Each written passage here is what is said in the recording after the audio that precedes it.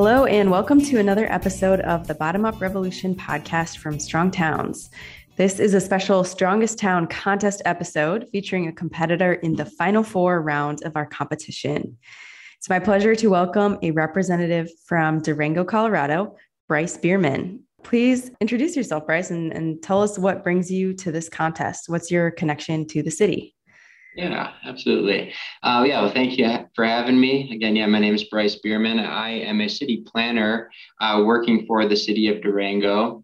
I'm actually a newer planner to the department, and in some of my downtime as an early employee, I took it upon myself to nominate Durango as the strongest town because I know and the rest of my department would feel the same, and we feel strongly that this is a pretty amazing place. And I've seen nothing but support from the rest of the community since we were nominated. So it has been an exciting kind of community culture building time for us.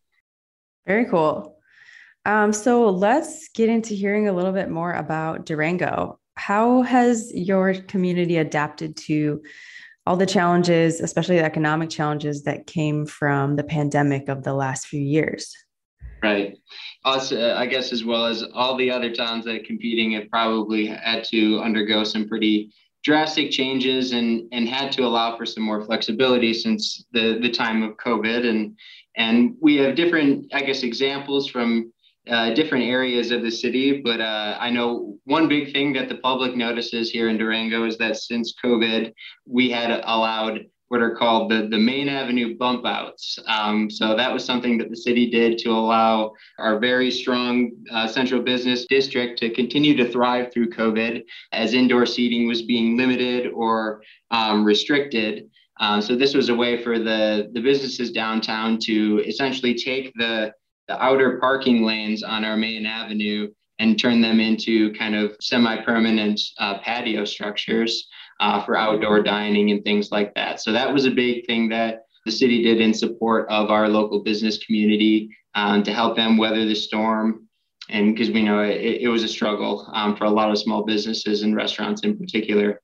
Another effort that the city took on, so the Durango Art Brigade was created as a response to COVID, and it's a local group that provides funding to local artists to create different placemaking projects. That's just another kind of area of the city that we wanted to make sure that we retained through the pandemic, and we can still see that those areas grow now that I guess we're starting to get back to normal.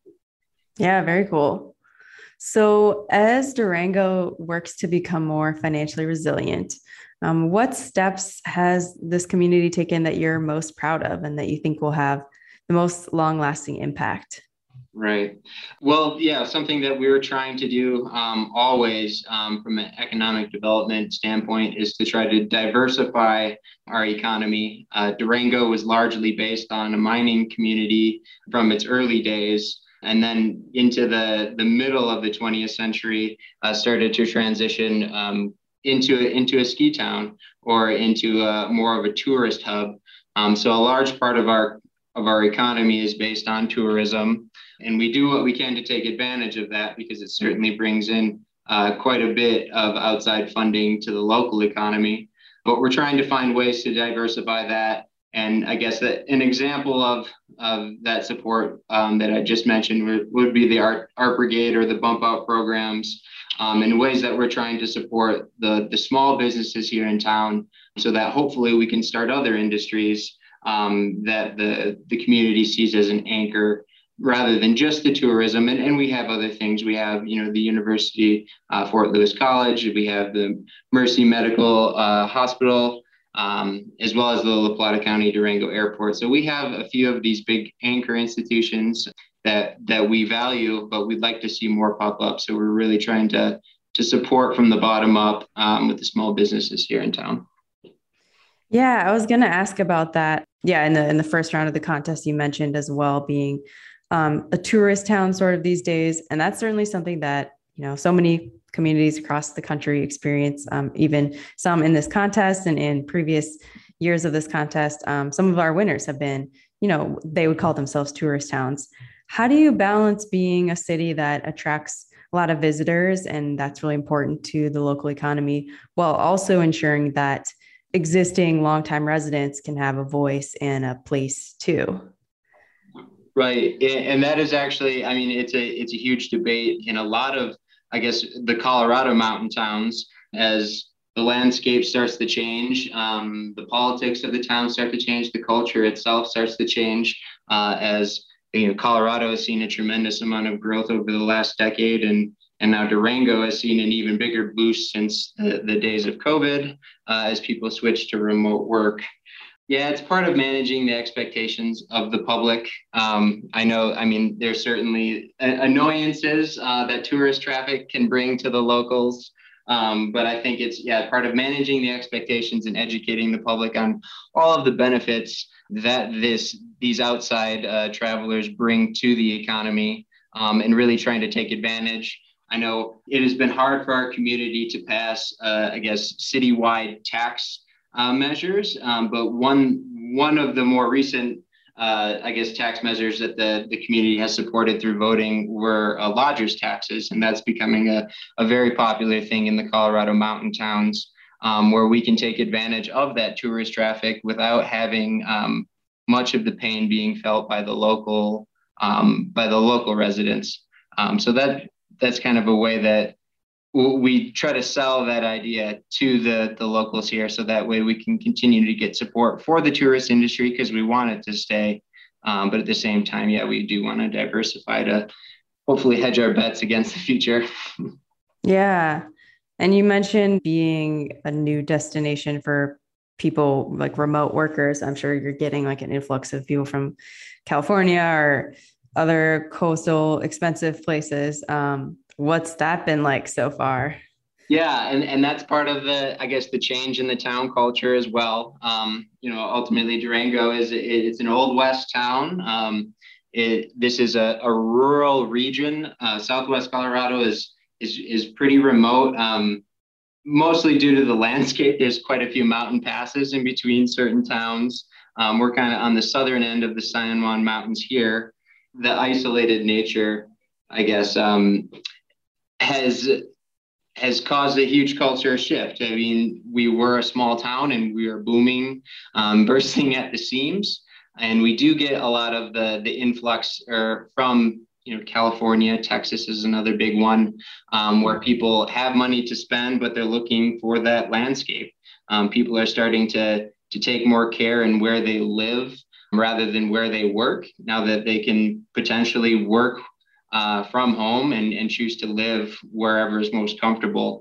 And I guess that's a highlight of Durango, is that if you can make it work here, it's a beautiful place to live. And I feel like people have been moving here for the longest time, trying to find jobs in town, and it can be a struggle. But I think that the reality of living in Durango, and having a high-paying job that may not revolve around the local economy is going to be, I guess, more of a reality. And that's part of why we're seeing another housing boom or crunch here. Mm-hmm. Yeah. What are some of the most important areas that you're hoping the city can improve and grow and change in the coming months and years? Yeah. So a couple of the strong efforts that we're really making right now are to support the housing crisis.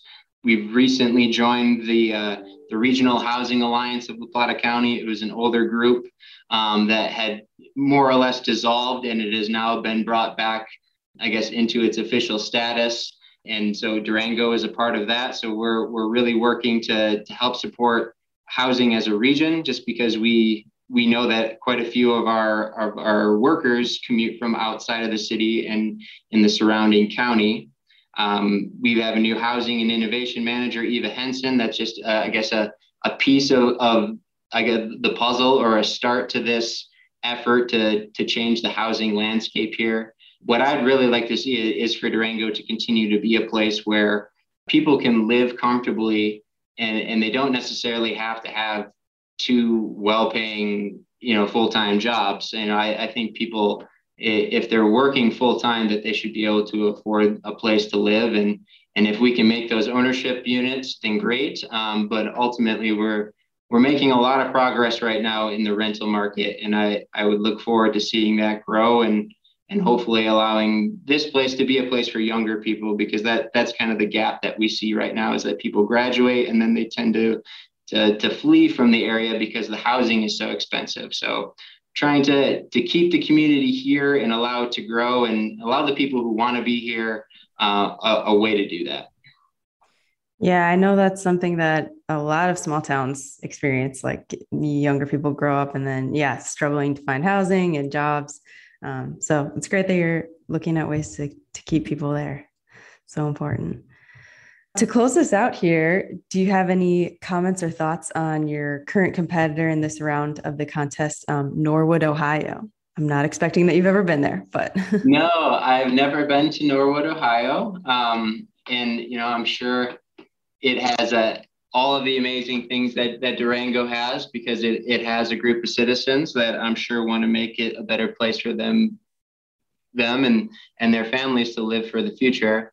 All I have to say is good luck. I think all of us care a lot about the efforts that Strong Towns cares about. And just the fact that we're all here in this contest is kind of a testament to, the teams that represent each of these applications that were submitted.